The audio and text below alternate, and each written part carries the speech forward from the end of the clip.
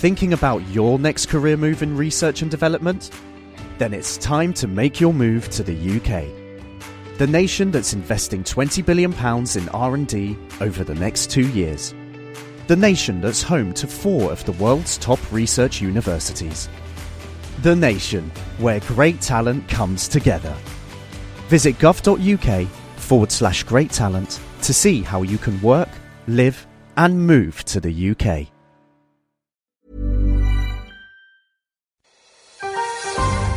Boldly going where no science show has gone before. The Naked Scientists. Hello, welcome to this week's Naked Scientists with Helen Scales. Hello, Helen. Hello. And with me, Chris Smith. In this week's show, a way to store digital information that, the discoverers say, should last 1 billion years. If on the off chance you need to keep your family photos for that long. Also, killer Komodo dragons. Scientists have discovered why their bites are so lethal. And how people with Down syndrome are protected from cancer. They don't get it, at least not very often, and now we know why, and we may even be able to copy the trick to help other people too. And we'll be hearing how in just a second. Helen. Thanks, Chris. Also this week, we're looking into the body's biggest organ, and that's your skin. We'll be hearing how scientists have discovered what causes skin scarring and how we might be able to stop it. Where skin colours originate. In other words, why do we come in all sorts of different colours? Some of us are black, some of us are white. And why are some people, especially white, the albinos, who've got no skin pigment at all? Plus, we'll be doing an experiment to show you why a blast of blue light benefits newborn babies with jaundice. I hope you'll now be able to see that the yellow colour has now migrated into the water layer just through that photochemical reaction. Now this little baby can do exactly what you or I do. And he is excreting the yellow bilirubin via his urine. Indeed, and I sincerely apologise to anyone that now feels that they need the toilet having heard that. That was chemist David Phillips, and he'll be with us very shortly to explain the science behind the phototherapy that we do to treat kiddies with jaundice. The Naked Scientists podcast, powered by UK Fast, the UK's best hosting provider. On the web at ukfast.net. Now, increasingly in the modern world, we're trusting, and perhaps not necessarily in a very ideal way, digital technology to store our treasured memories. We're using things like photographs, we're using things like videos, we're using things like audio, and instead of putting them in photo albums, we're putting them on disk drives and relying on those things to store this data degradation-free for as long as we might want it. But here's the reality. Despite the fact that the Doomsday Book, which was written 900 plus years ago and remains readable today, when the BBC recommissioned the Doomsday Project in 900 years later to celebrate the 900th anniversary, they put a snapshot of life in the UK on 2 massive laser discs, which they distributed to schools and things.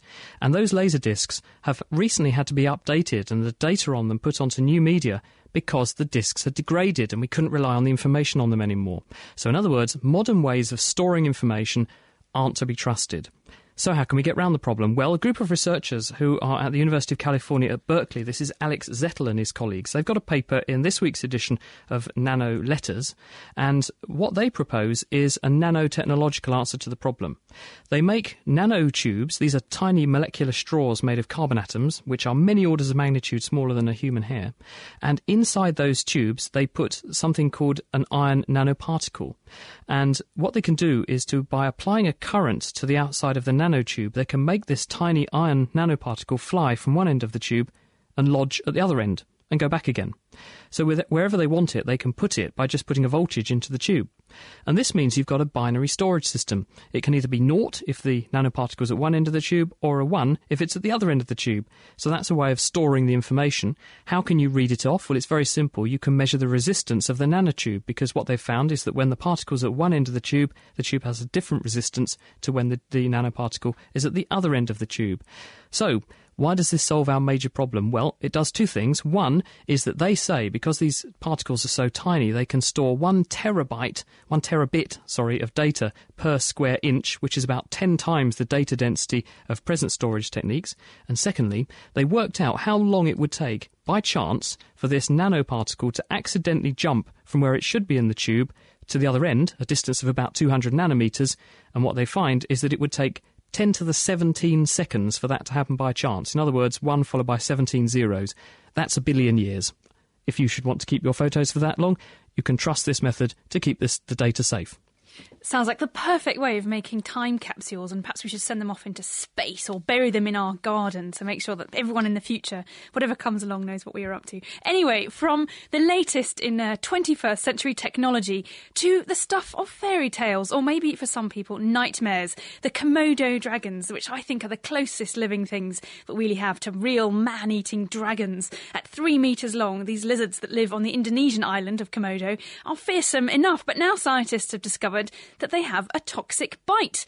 Until now, it was thought that the key to their deadly bite was bacteria in their saliva. They bite their prey, leave it to wander around while the nasty bugs in their saliva infect that poor beast, and so they eventually go into shock and the dragon comes back to kill and eat their victim, which sounds all rather lovely. But now it seems, because Stephen Rowe from the University of New South Wales in Australia and his colleagues went out and discovered that in fact Komodos do have a toxic bite. They've published in the journal PNAS this week, and they've discovered venom glands, including a dose of anticoagulant toxin that the Komodo dragons use to cause their victims to essentially bleed to death, which is, again, rather lovely. Anyway, the team first used computer models to analyse the skull of a Komodo dragon, and they found that actually they've got a very weak bite compared to a crocodile of about the same size. They really don't have much power at all in the down bite. Perhaps they're actually more adapted to holding onto a struggling prey and stop him from wriggling away. They then looked at the preserved head of a Komodo dragon, and they put it into an MRI scanner, had a look what was going on inside, and they discovered a set of complex venom glands in its jaw and ducts coming out into their teeth. So that gave them the first clue that these guys really are toxic. They then got some of these venom glands out of a Komodo dragon. No healthy Komodo dragons were actually harmed in this study. This was in fact a Komodo dragon in a zoo that was going to die anyway. It was terminally ill, and they dissected out the glands, and they used mass spectrometry to look at the chemistry of that venom, and they discovered that it's made up of a complex mix of proteins, and it's a similar, really lethal cocktail compared to other venomous reptiles that also use similar sorts of toxins. And it's this kind of toxin that seems to causes the victim to bleed copiously, which fits in because humans who unfortunately occasionally get bitten by Komodo dragons continue to bleed for a long time. They know after they've been bitten. So really it seems that, yes, these Komodo dragons are toxic, and they aren't the only ones. There's another guy that this paper also covered, which is the Megalania, a 40,000-year-old cousin of the Komodo dragon, which was even more scary and enormous. They grew to 2 tons, 7-metre giants. They aren't around now, so don't worry. But we think they were also toxic as well, because they have, looking at fossils, their teeth also had these ducts. So maybe this toxicness of these huge lizards goes back a long way indeed. And if that's the case, does that mean then that all of the other successors of those particular species, other lizards around today, do they also have these kinds of toxins in their venoms? That's right. In fact, up until fairly recently, no one really knew that, and we thought that they weren't toxic. But colleagues of Stephen Rowe, who put this paper out, previously put out another study in Nature, banishing that myth and showing that, in fact, lots of goannas, different lizards which are in that family that the Komodo dragons belong to, they're all toxic, have toxic bites as well. So, yes, maybe don't get too close to those lizard guys. Try and keep your fingers out of their mouths. Anyway, thanks, Helen. Now, also this week, scientists have published a paper in Nature in which they've looked at a long-standing question, which is, why is it that people who have Down syndrome don't get cancer as often as they should do? What I mean by that is that if you compare someone with Down syndrome with someone who hasn't got Downs of the same age, the person with Downs gets cancer only 10% as often as they ought to, compared with the normal person. This suggests that there's something protective about having an extra copy of chromosome number 21, and therefore the 231 genes that are on that chromosome. What are those genes doing, and how do they protect against cancer? Because if we can find some interesting mechanism in there, that suggests you could use that same mechanism to treat people who don't have Downs but do have cancer. That was the question that was being asked by Sandra Ryam, who's a researcher at Harvard Medical School in America. And what her and her team did was to start with the premise. They pointed out that as well as not getting cancer, the other thing that Down syndrome people don't get is diabetic eye disease. Diabetics can get new blood vessels growing into their retina, which can cause blindness. But this doesn't seem to happen in Down syndrome patients, and so the researchers wondered whether the association between the two and the cancer might all be linked genetically, in that if you can't make very many new blood vessels very easily, perhaps the reason people with Downs don't get cancer is because they can't grow new blood vessels in their tumours very well, therefore the tumours don't get enough blood supply, therefore they don't grow very fast. So they set about trying to test this. They, first of all, homed in on a gene, which is one of those 231 genes on chromosome 21, and it's a gene called DSCR1. And this gene acts as a cellular off switch for another gene which turns on the growth of blood vessels. So it does sort of fit. This is a gene called VEGF, vascular endothelial growth factor. So to find out whether this story really fitted together, they took a mouse which had been made to have the rodent equivalent of Down syndrome. In other words, they'd added to the mouse extra copies of all of the genes that are duplicated in patients with Downs. And they then implanted into these mice tumours. And compared with mice that didn't have these extra genes, the tumours hardly grew at all. But obviously there are 230 genes there, so they don't know exactly which gene it was that was causing it. And to nail it down to this gene they were interested in, DSCR1, what they did was to then take the mice with Down syndrome and take away the extra copy just of that one gene, leaving all the other genes still present in an additional copy. And what then happened was that the tumours grew normally. And so what this suggests is that this gene, and they also found another related gene, are turning off the growth of blood vessels, both in the eyes and in other tissues that might become cancerous. And as a result, tumours don't grow very well. And this is very insightful because it suggests that we could, now they've got the workings of this molecular pathway at their fingertips and they can begin to unpick that pathway, we could actually begin to see some new targets coming up where new treatments could be used and thrown at cancer to stop it. And it's quite nice, they've written at the end of their paper, it's perhaps inspiring that the Down syndrome population can provide us with new insights into mechanisms that regulate cancer growth and by so doing identifies potential targets for tumour prevention and therapy. I guess it kind of brings up the whole question of testing for Down syndrome in the womb and all that kind of thing as well, and what other things we learn from these people who unfortunately have this condition.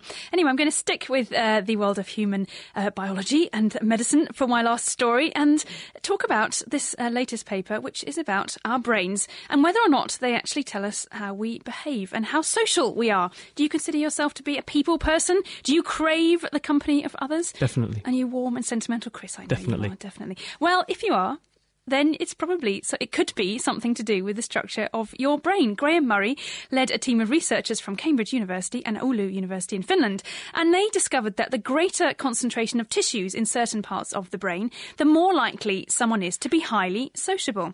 Now, earlier studies have linked the same parts of the brain to the parts that process simple rewards like sweet, sugary tastes and sex as well, things that are very important for life and that we don't really have to question why we're after them. Anyway, publishing in the Journal of Neuroscience, the European Journal of Neuroscience, Murray and his team recruited 41 male volunteers, shoved them in a brain scanner, in an MRI scanner, and then they asked them to fill out a questionnaire to find out aspects of their personality. They were asked questions like, I make a warm personal connection with most people. Do you or do you not? And I like to please other people as much as I can. And the results of that questionnaire give you something called the Social Reward Dependence Score. And the higher you score on that, the more social you are, really. And they found that people with higher scores tended to have a greater concentration of grey matter in both the orbitofrontal cortex, that's the outer strip of the brain above the eyes, and the ventral striatum, which is the deep suture across the centre of the brain. And eating energy-rich sweet foods and sex also seem to be associated with those parts of the brain. And we can see how maybe this is showing us that those sort of rather basic, important things that we need, sugar to keep us going, sex to handle our genes, might have led to the evolution of these more complex emotions, sentimentality, affection for other people, which on the initial looking you might not think it's that important for you to be social, but it is, you know, and there are reasons why we must get on and like other people and get along, but perhaps that's where this is. But really this is the first sign that there might be something going on here. This is just a link that these guys have shown, but maybe it will come to shed some light on understanding why some people suffering from some conditions don't know how to interact properly, people with autism, schizophrenia, things like that. Maybe this will lead the way towards understanding when our sociality, our sociability goes wrong. Indeed, and of course we're going to be talking today about the science of the human race, where we all came from, and obviously so being part of a society is absolutely crucial to human existence. So perhaps we'll ask Nina Jablonski, who'll be joining us later, to talk a bit about that. Thanks, Helen. Now, also in the news this week, researchers at the University of Chicago have identified a potential biological mechanism that can link cancer with depression. And we're joined by Dr. Leah Piter to tell us a bit about it. Hello, Leah. Hello. Welcome to The Naked Scientist. So do tell us, what is the evidence then that people who get cancer get depression? Because obviously that's a pretty traumatic diagnosis to receive. Are you saying then that people get depressed before they get their diagnosis of having cancer? Well, basically what we know is that patients with cancer have a higher likelihood of also developing depression at some point in their disease progression. So whether that occurred before and is predisposing them to cancer, or is due to the tumors themselves, or other aspects of having the disease, we don't know. We were only studying right now whether the cancer itself can cause depression. How could a tumour trigger depression? Because a tumour can occur anywhere in the body, therefore at a remote site in the brain. So how could it trigger changes in brain activity? Sure. Well, what we hypothesized was that the tumors themselves can produce cytokines, which has been shown before. These are inflammatory chemicals that drive the immune system. Right, exactly. And there is also a pile of research on how cytokines can access the brain, specifically regions of the brain that are associated with depression and anxiety and emotional behaviors. And they can access the brain both humorally through the blood or neurally through the vagus nerve. So what did you actually do to get to the bottom of how cancer might be able to do that? So first of all, we're using an animal species, rats, in order to isolate just the physiological impact of having a tumor from the psychological impact of having the disease. We induced tumors in rats and had controls, and then looked at their depressive and anxiety-like behavior along with some physiological measures of these cytokines and the stress axis. So you give rats a cancer. Can you show that when they get the cancer they do develop a sort of depressive or anxious-like syndrome consistent with having or contemporaneously with having the tumour? Exactly, yes. That's what we did. Basically, you use standard behavioral tests in these rats that have been used to develop pharmaceuticals like antidepressants. And you have control animals, and we measured these types of behaviors and made sure that they only developed following the presence of a tumor. And once you'd confirmed that the rats do seem to get depressed when they get a cancer, how did you then find out what was going on to make them feel like that? Well, we had two candidates. One were these cytokines that we have some information about associated with depression, and the other was via the hormone axis that regulates, stress responses. And so we were able to measure cytokines in the tumors themselves, in the blood, as well as the brain in animals with and without tumors. And we also measured one of the stress hormones in response to a stressor, and found that cytokines were increased in the brain if you had a tumor, and your hormone response to a stressor was dampened if you had a tumor relative to controls. So the cancer is definitely inducing biochemical changes in the brain that might trigger depressive symptoms. We can treat depression, though. Why is it important to have identified this problem, and how can it help us to make people who have cancer have a better outcome? Right. So I think one of the things we were keying in on is that a lot of chemotherapies are cytokine-based, and so if you're having a patient that is displaying depression along with a cancer, you might try to switch the chemotherapies. But it's also important because cancer patients that are depressed are less likely to stick to their medical program and are more likely to succumb to the disease. So not only treating the cancer, but also the depression is important for their well-being. Thank you very much, Leah. Thank you for joining us. That was Dr. Leah Piter, who is at the University of Chicago.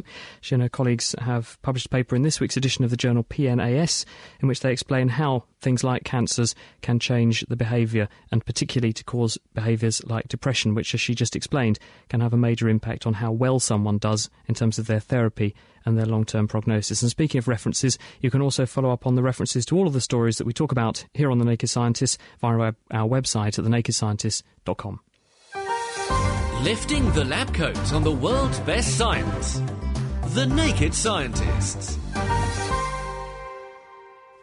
You're listening to The Naked Scientists with Chris Smith and Helen Scales. You can also listen to us on Second Life. If you go to the Scilands, SCILANDS.org, and go to the Naked Scientist Mansion, then you can join the crowd of people who are assembled there listening to the programme. That's 10 a.m. every week, Second Life time, 6 p.m. UK time. We've heard from Troy McLuhan, who's in Second Life, and he says, could the dragon venom be used as an anticoagulant for humans in small doses? Well, the answer is, Troy, yes, people are very interested in this very question, and also from borrowing from biology, using the venoms of other creatures that have anticoagulant properties.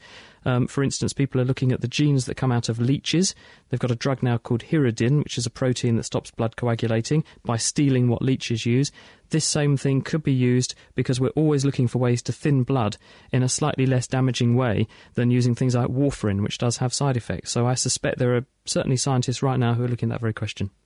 Well, this week's show is all about skin. It's fantastic stuff. It protects us from infection, stops us from drying out, and it comes in all sorts of different colours. Well, coming up, we'll be finding out how the different skin colours evolved. But first, Millicent Thillingham found out what happens when someone has no skin colour at all, a condition called albinism. She spoke to Dr. Lester Davids from the University of Cape Town during the SciFest Africa. The skin is made up of a number of cells, but two predominant cell types, the melanocytes, which are the cells that produce melanin, which actually colour our skin, and also the keratinocytes, which form the upper layers of our skin and are really just there to increase the layers to protect our skin against all sorts of injury. So the melanocytes are probably more important because they are the ones that give us the colour that you actually see. So that is the first thing that you see, really. And so we need to look after the melanocytes and the keratinocytes because it is from those, if something goes wrong with those cells, they cause all types of skin cancers. Why is our skin protective? Why is it important for us to have it? The skin is the largest organ of the body. It is not only sensitive to touch and to the external environment, it is the first level of defense of our body that actually reaches the external environment. So in that sense, it is obviously very, very important for protection.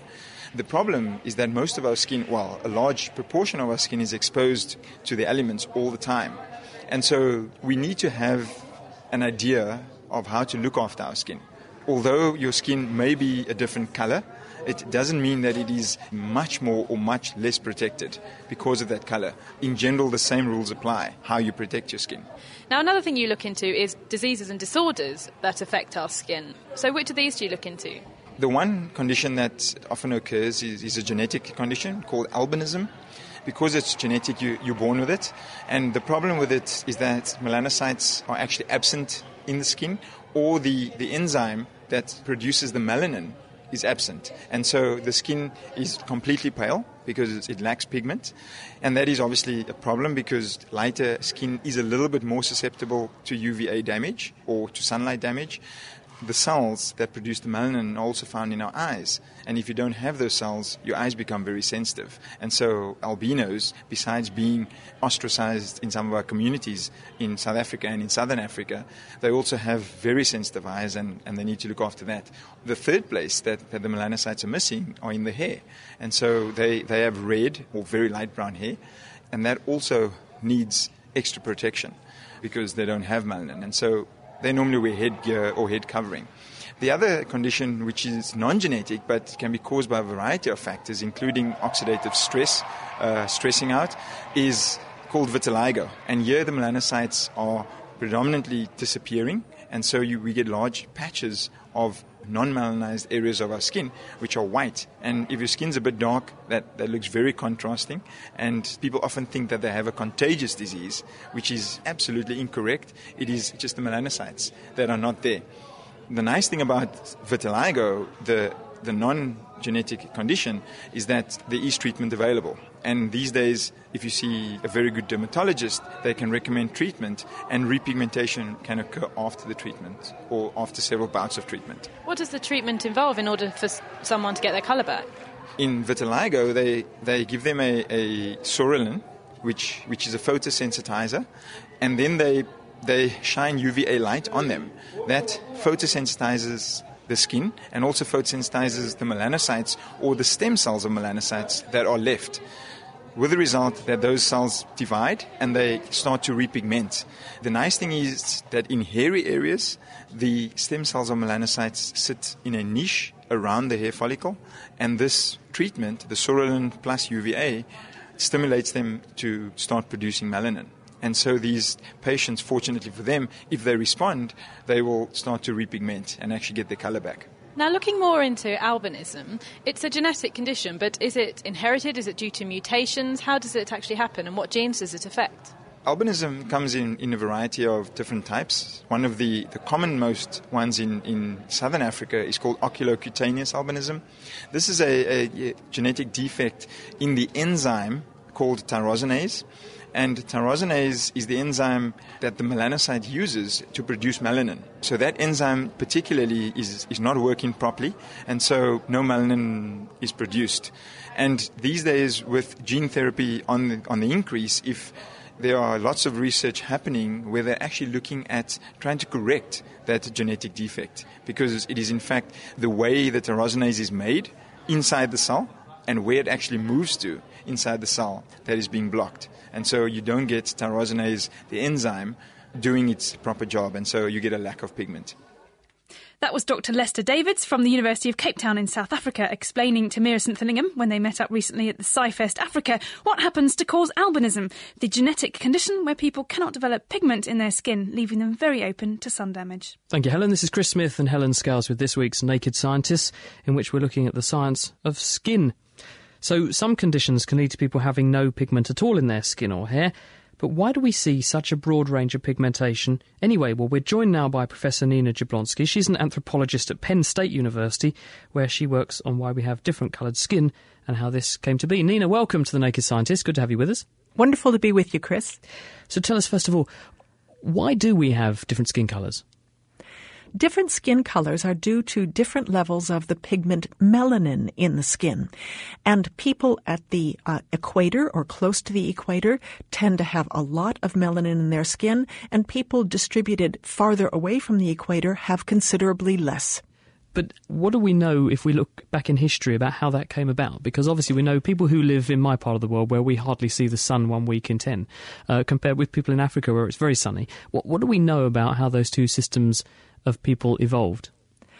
The earliest members of our species evolved in equatorial Africa and had high levels of melanin pigment in their skin, which protected them from the very deleterious, harmful effects of ultraviolet radiation in the sun, which is present at great concentrations close to the equator.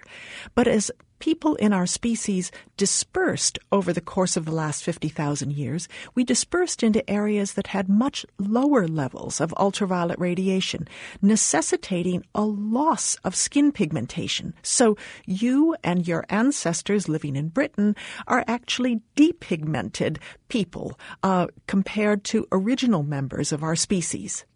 But why do we need dark skin? What actually is the pigment protecting us from? What is the sun doing? Because obviously we've all heard of skin cancer and the fact that there is this association between sun exposure and skin cancer. But is that the whole story? Not at all. Melanin pigment is tremendously good at absorbing and scattering ultraviolet A radiation, long wavelength ultraviolet radiation that destroys folate. Folate is a B vitamin that is critical for the production of DNA, and DNA, as you know, is essential for new cells, for dividing cells.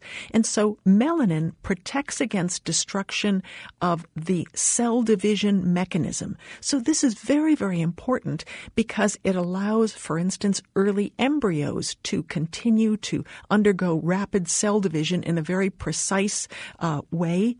Lots of cell proliferation is going on, and that is essential to survival. So melanin protects your cell division mechanism.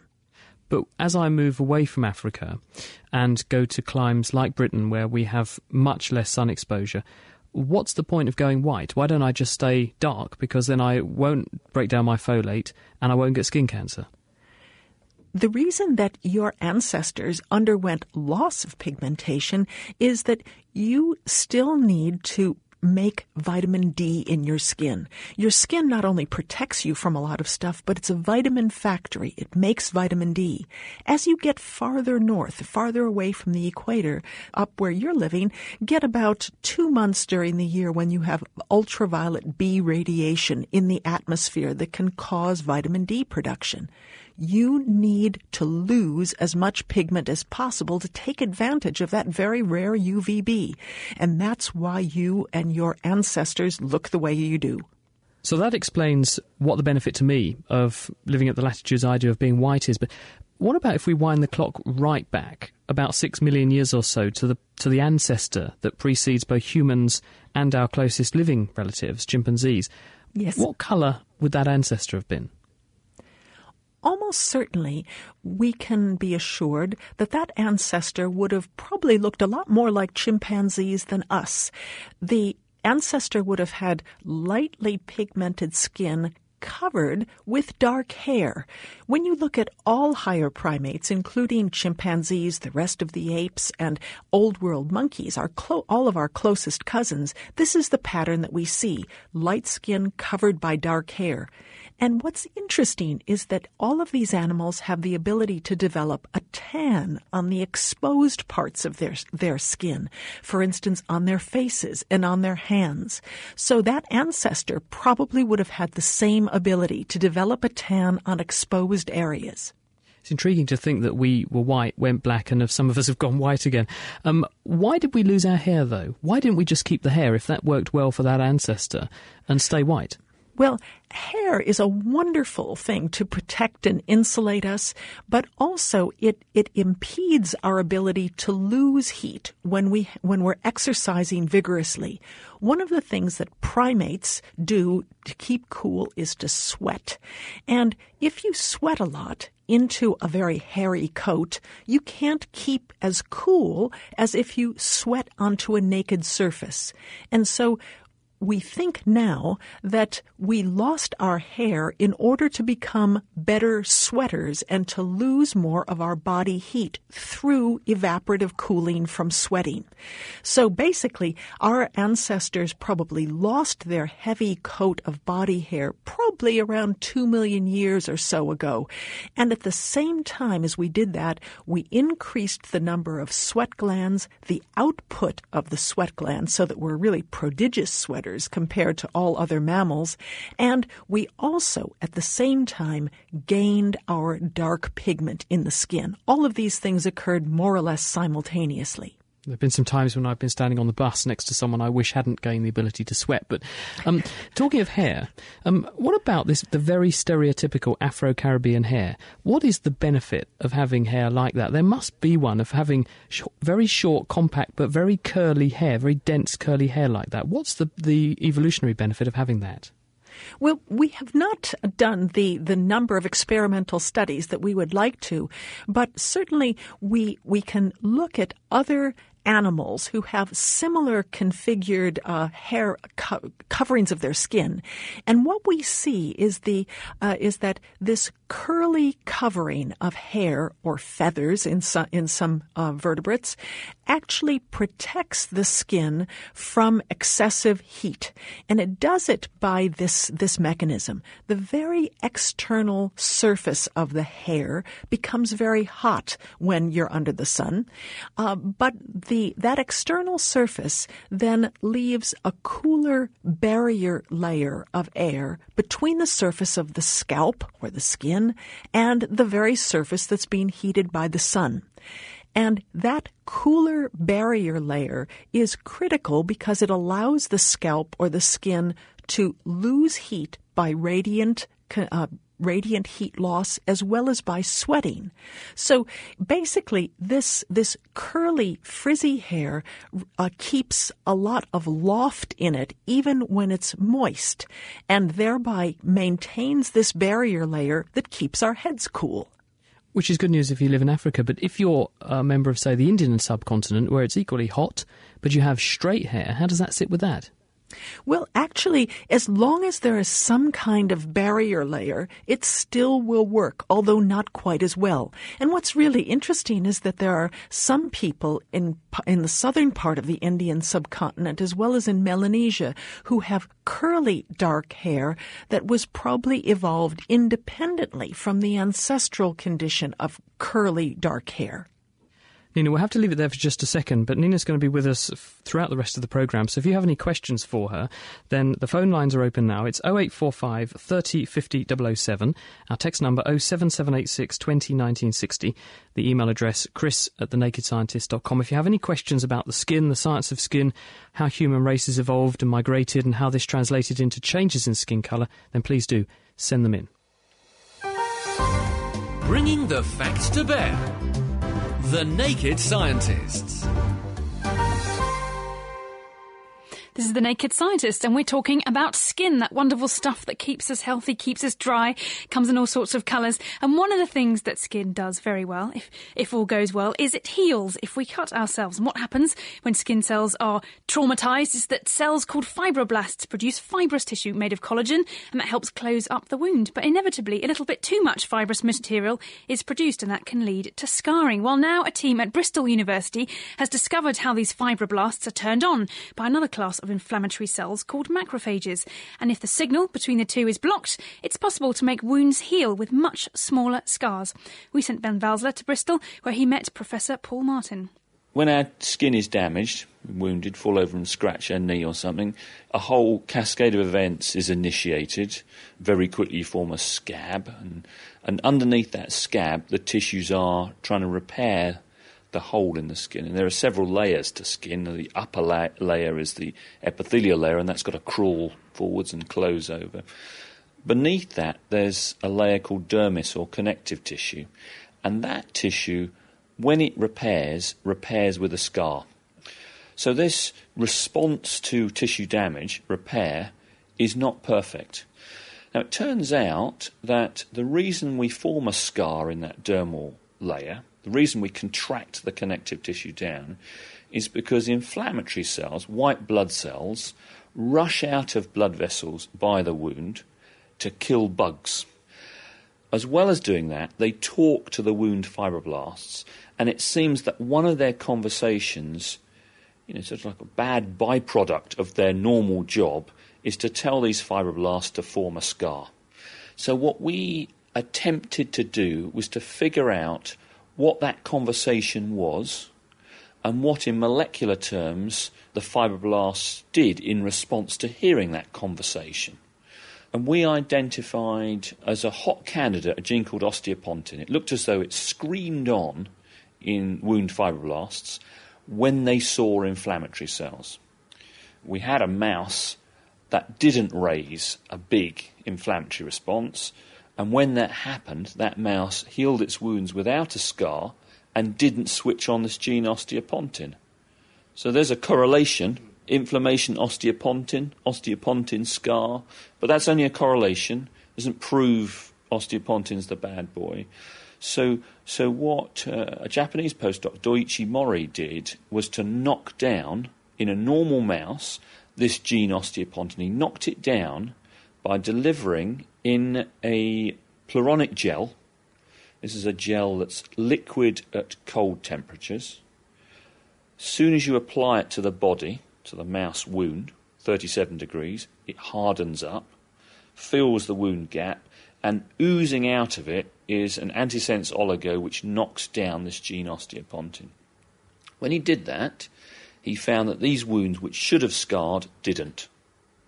So that now demonstrated that the correlation osteopontin scar was functional, that osteopontin was the reason they scarred. So then Tanya Shaw, another postdoc in my lab, what she asked was, what are those inflammatory cells telling the fibroblast that makes the fibroblast switch on this gene osteopontin, which leads to scars? So she knew that there were a whole list of growth factors that macrophages are known to make. So she took some fibroblasts in a dish and she threw all of those factors, one at a time, onto those fibroblasts until she found one that caused the fibroblasts to scream on osteopontin. She identified one factor, PDGF, platelet-derived growth factor, that looked as though it could do the job. But the real tasty bit of the experiment was she then bathed the fibroblasts in an antibody that blocks PDGF. And then she applied macrophages to the fibroblasts. So those macrophages now pump out all the signals that they normally make in wounds, but the fibroblasts did not respond by switching on osteopontin. So that proved that macrophages are talking to fibroblasts via this signal PDGF, and that was what, in a wound situation, was telling the fibroblasts to switch on osteopontin, and osteopontin was causal of scarring. So just by watching what happens with different chemical messengers and different genes being activated, you actually were able to spot several different angles of attack in order to allow wounds to heal healthily but prevent scarring. But what does osteopontin do in healthy, normal, non-wounded tissue? Are we running a risk of blocking a gene that's actually quite important? We absolutely are. Our impression is, and this is why you need to do, very careful, gentle clinical trials. Certainly in the mouse experiments that we've done, these wounds that have been treated with an agent that blocks osteopontin heal the wounds better, faster, and without scarring. Whether that will translate into the clinic isn't clear.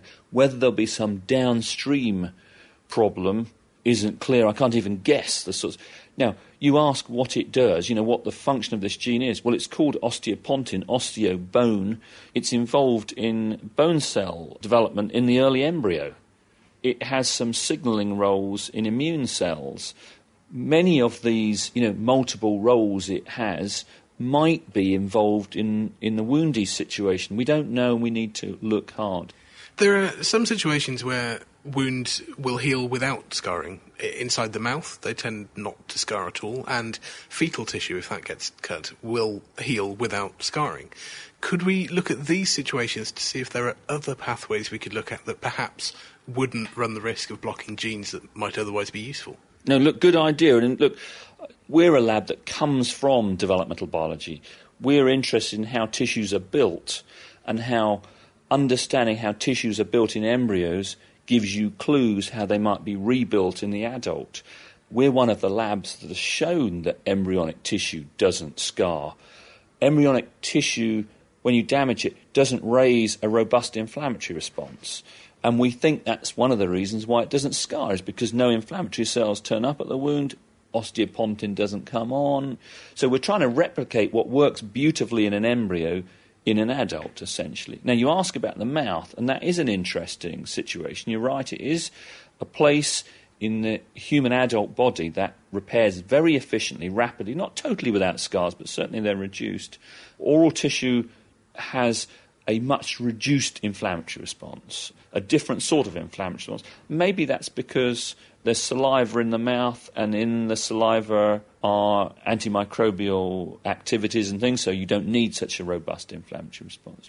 So, it's your own body's response to a wound that means you end up with a scar, but blocking the gene osteopontin could stop you from scarring. It's early days yet, but watch this space.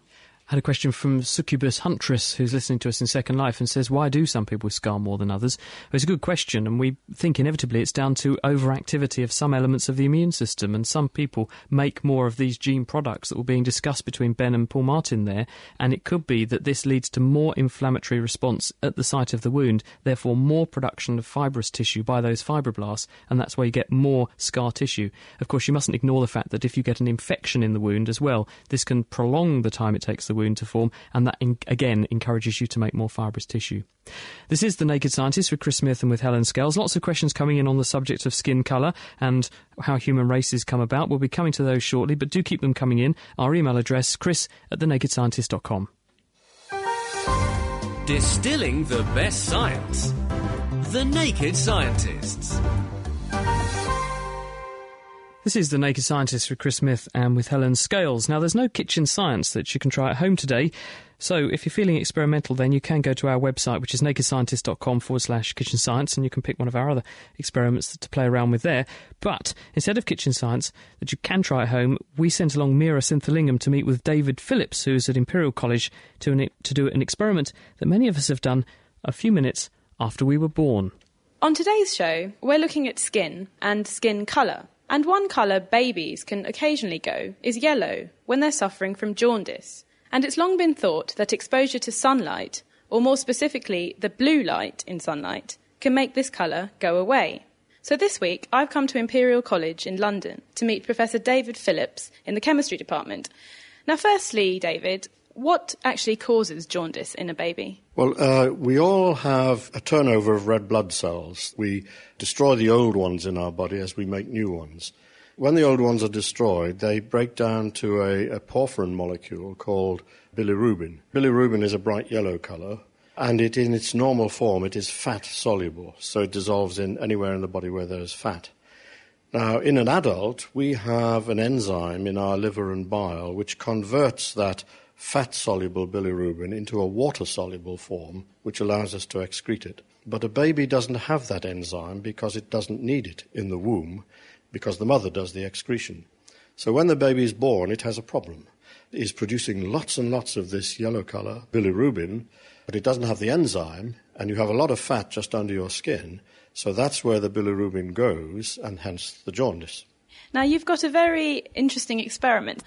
We've got a glass baby here, filled up to its thigh level with a yellow liquid. What's this yellow liquid then? This is the authentic material which causes jaundice in newborn babies. This is bilirubin, which is dissolved in a simulated fat solution. It really represents the jaundice in a newborn baby. So what are we going to do now in this experiment? Well, first of all, I'm going to give him a drink of water because I want to show you that the bilirubin will not migrate into the water. It will stay in the fat solution. So I'm going to lie him down. He's a very unusual baby. He drinks through a funnel, and I'm going to insert the funnel into his mouth, and then I'm going to pour in about 300 millilitres of water. Then I'm going to hold him up, and you'll be able to see that the yellow colour stays in the fat solution. It does not go into the water. This is still water-insoluble bilirubin. Yes, you're right. So the yellow fat solution essentially is still there. There's some bubbles on the top and then a clear layer of water on top of that. So this baby has a problem. If he were left untreated, if it were a real baby, then this can lodge in the central nervous system, and before the 50s, it could cause death in severe cases. Now what I'm going to do is I've got a little handheld ultraviolet lamp, which puts out actually quite a lot of blue light. And it's the blue light which is effective because the yellow solution here, the bilirubin in its fat-soluble form, is yellow, which means it's absorbing the blue part of the spectrum and the red part of the spectrum.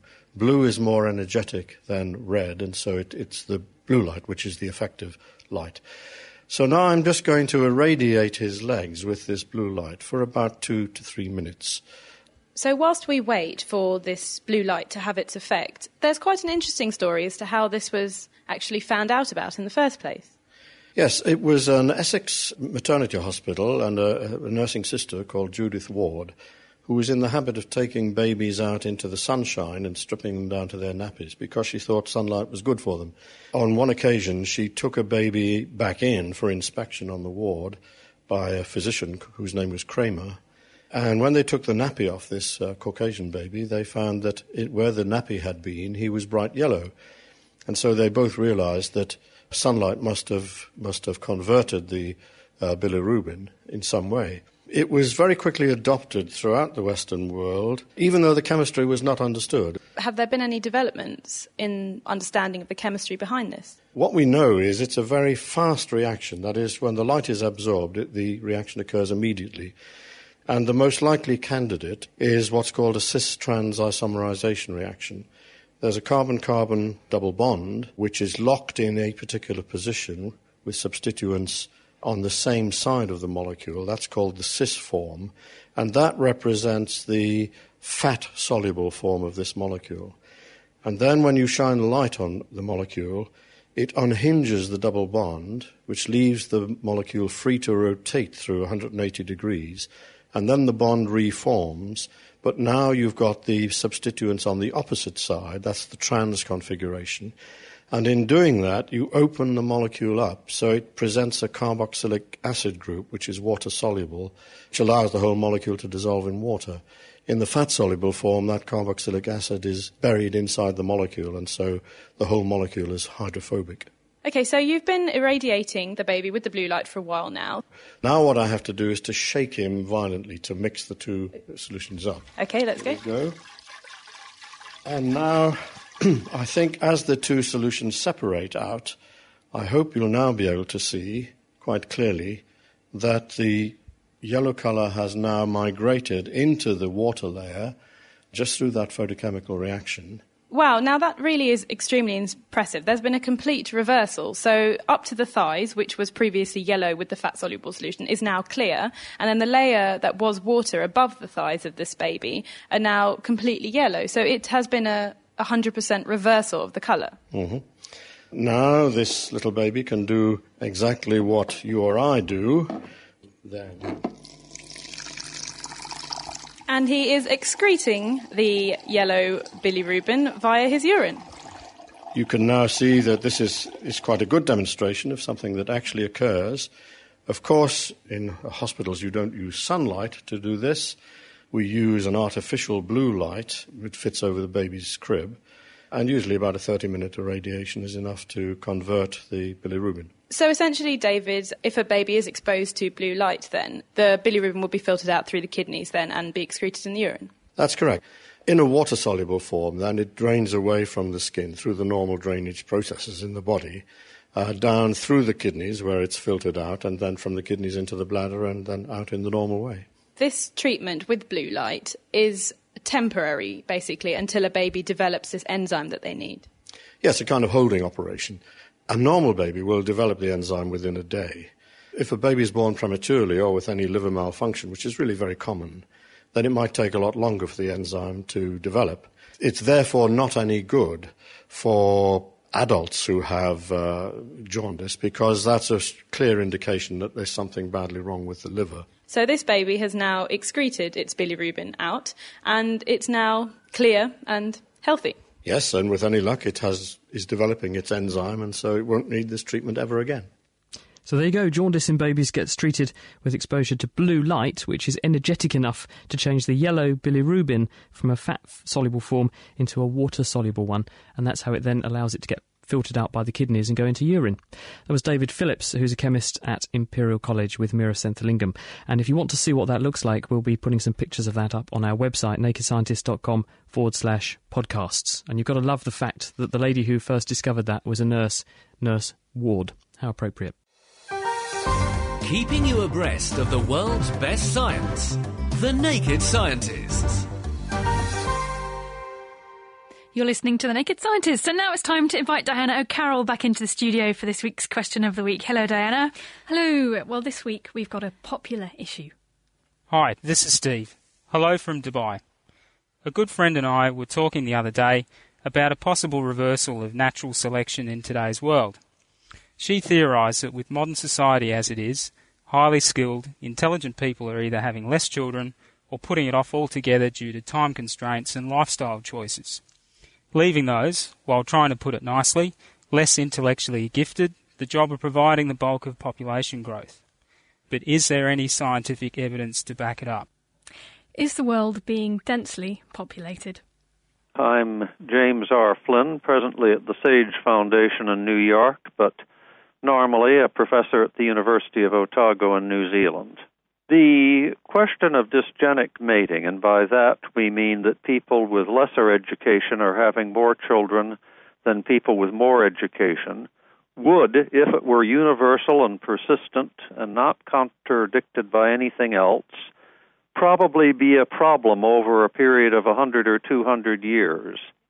But it's not universal, and countries where everyone has a middle-class lifestyle like Scandinavia, and where you have real educational quality for everyone, you don't have this trend. Now, you can always say, is there any chance that countries like Britain or America will achieve that degree of social justice? Maybe they won't. But there is the Flynn effect.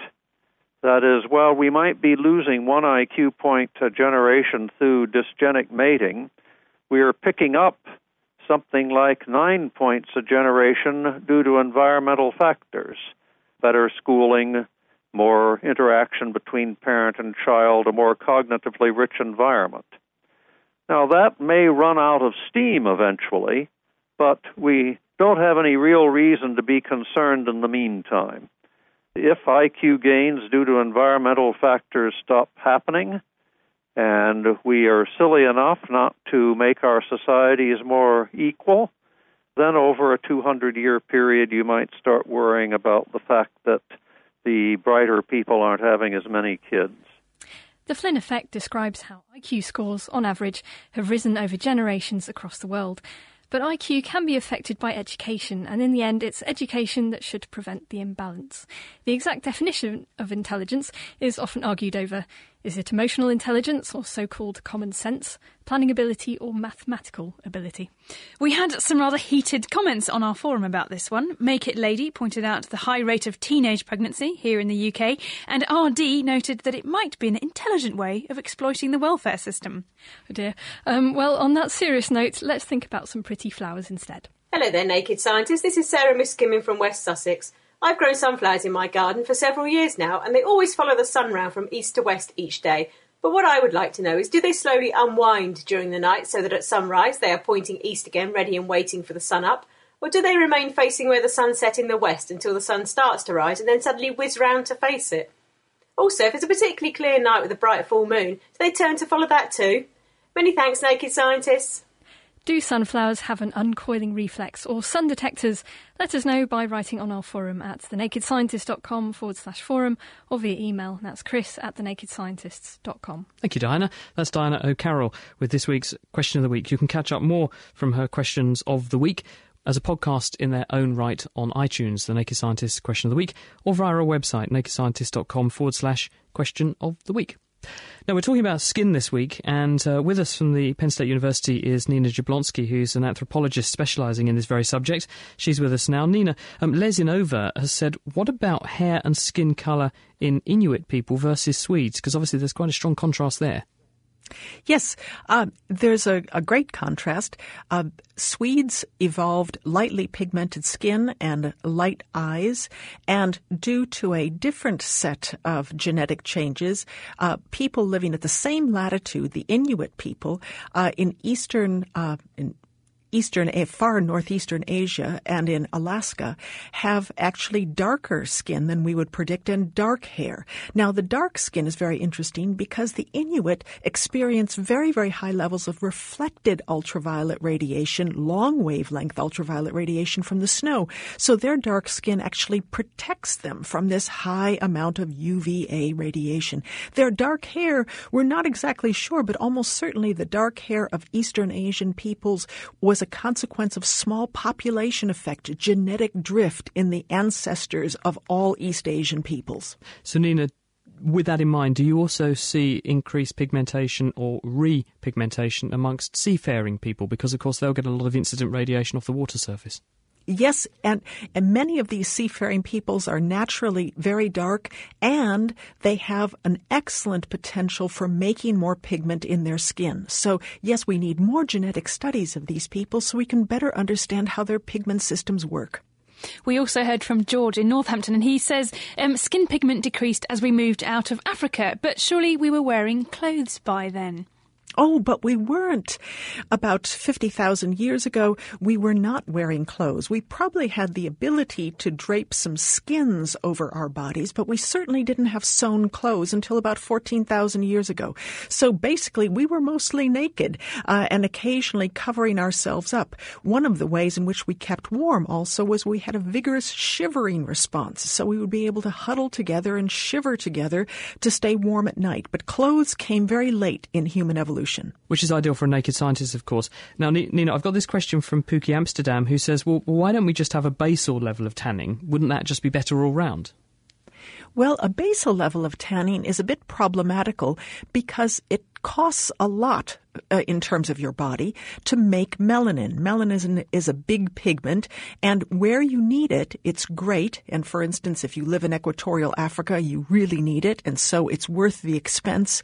But if you live outside of the tropics where there isn't a lot of sun, then it doesn't pay off. And so that's why in some populations you have the ability to tan, but in very northern Eurasian populations, you don't have the ability to tan at all because there's so little UV. So basically, the body economizes. We also heard from Dan in London, and he wants to know how different human races are formed. Well, it's a big question, and one can argue that really there are no such things as human races, because human races are basically defined by us socially. And when you go to Britain or the United States or Brazil or India, there would be different groups that would be defined as different races. So in many respects, races don't exist. And what we do see are lots and lots of patterns of genetic variation. And some of these patterns are related to our appearance, but those are just a tiny, tiny fraction of our genes that actually contribute to these differences in appearance. So we have tremendous amounts of variation that don't coincide with these classic racial groups that have been defined in various places. So the long and short of it is, races are an outdated, ancient construct that we best ignore. Well said. I've also got a question from Succubus Huntress, who's listening to you in Second Life, Nina, and says, what about beta-carotene? Can that help to stop sunburn and sun damage to the skin? Beta-carotene probably has some beneficial effect by preventing damage to collagen as opposed to protecting as a sunscreen per se. Because beta-carotene, the precursor of beta-carotene, retinoic acid, does influence collagen production in the skin. So taking beta-carotene could, in fact, have some beneficial effect on stimulating collagen formation. But really, you don't want to get out in the sun and get that much ultraviolet radiation so that this reaction is kicked in the first place. You should protect yourself from the sun except for, moderate, very, very short or moderate lengths of exposure. Don't bask in the sun. We got an email here from Lee Kale, and who says, if it happened that the African continent had continued migrating further south, perhaps ending up somewhere near Antarctica, maybe would that have affected human evolution? Well, the rate at which Africa is moving south, of course, is very slow. And so I doubt that this really would have affected human evolution because the timescale of human evolution is very short compared to the timescale of movement of the African continent. Which is relief to know that. Thanks, Nina. I've got a question from Slack7639, attractive name, who says, is there really more UV at the equator? I thought it was just hotter. There is considerably more UV at the equator and considerably more UVB as well as UVA. UVB is the type of ultraviolet radiation that begins the process of vitamin D formation in the skin. And there's a lot more UVA as well. So at the equator, you get bathed, absolutely drenched in UV, and it's quite a bit hotter. So in other latitudes, you get considerably less ultraviolet radiation, especially the shorter wavelength UVB. Thank you, Nina. And just to finish off, before we totally exhaust you, I've got a sort of question here from Natasha Singh, who said, do these blood group diets work? So I guess we can ask this in two sorts of ways. One is, where do different blood groups come from? And B, is there any evidence that eating different diets, if you have a certain blood group, has any kind of physiological evidence that it's any use? Well, blood groups, of course, are related to the types of antigens, these proteins present on the surface of our red blood cells. And we have, for instance, high concentrations of A blood type in Europe, O in Asia, B in the Mediterranean area, and so forth. And what the problem is that you find lots of geographic heterogeneity in blood types. And so if you go to the Circum-Mediterranean, for instance, you find not only B blood types, but A and AB and O as well. And so the idea of there being sort of pure blood types in any one area is not very good. And perhaps the most important thing is because of this, these blood type related diets basically are rubbish, because in any given geographic area, there will be people with various blood types that will have shared other aspects of their environmental history. For instance, many people living in Britain today, there will be a moderate percentage of A blood type, but also lots of other blood types there. They will have shared a common heritage of agricultural background and eating dairy products and so forth. And let's say if they have O blood type, according to the blood type diet, they should eat a particular type of diet. But in fact, those O's and A's and AB's all descended from similar people with similar farming and dairying backgrounds. And so that recent experience, irregardless of their blood type, is going to be more important to determining what kind of diet they should eat today.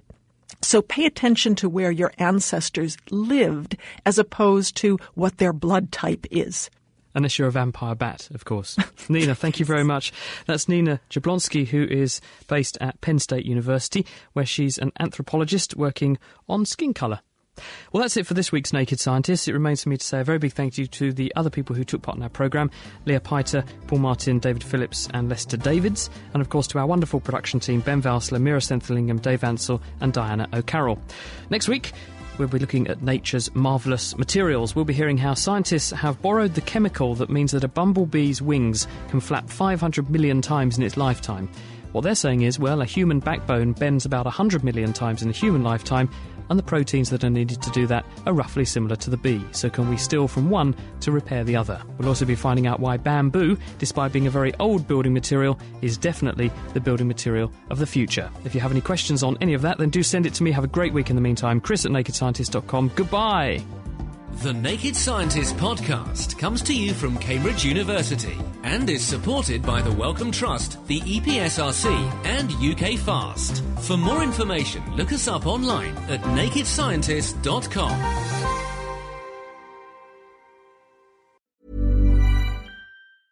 Thinking about your next career move in research and development?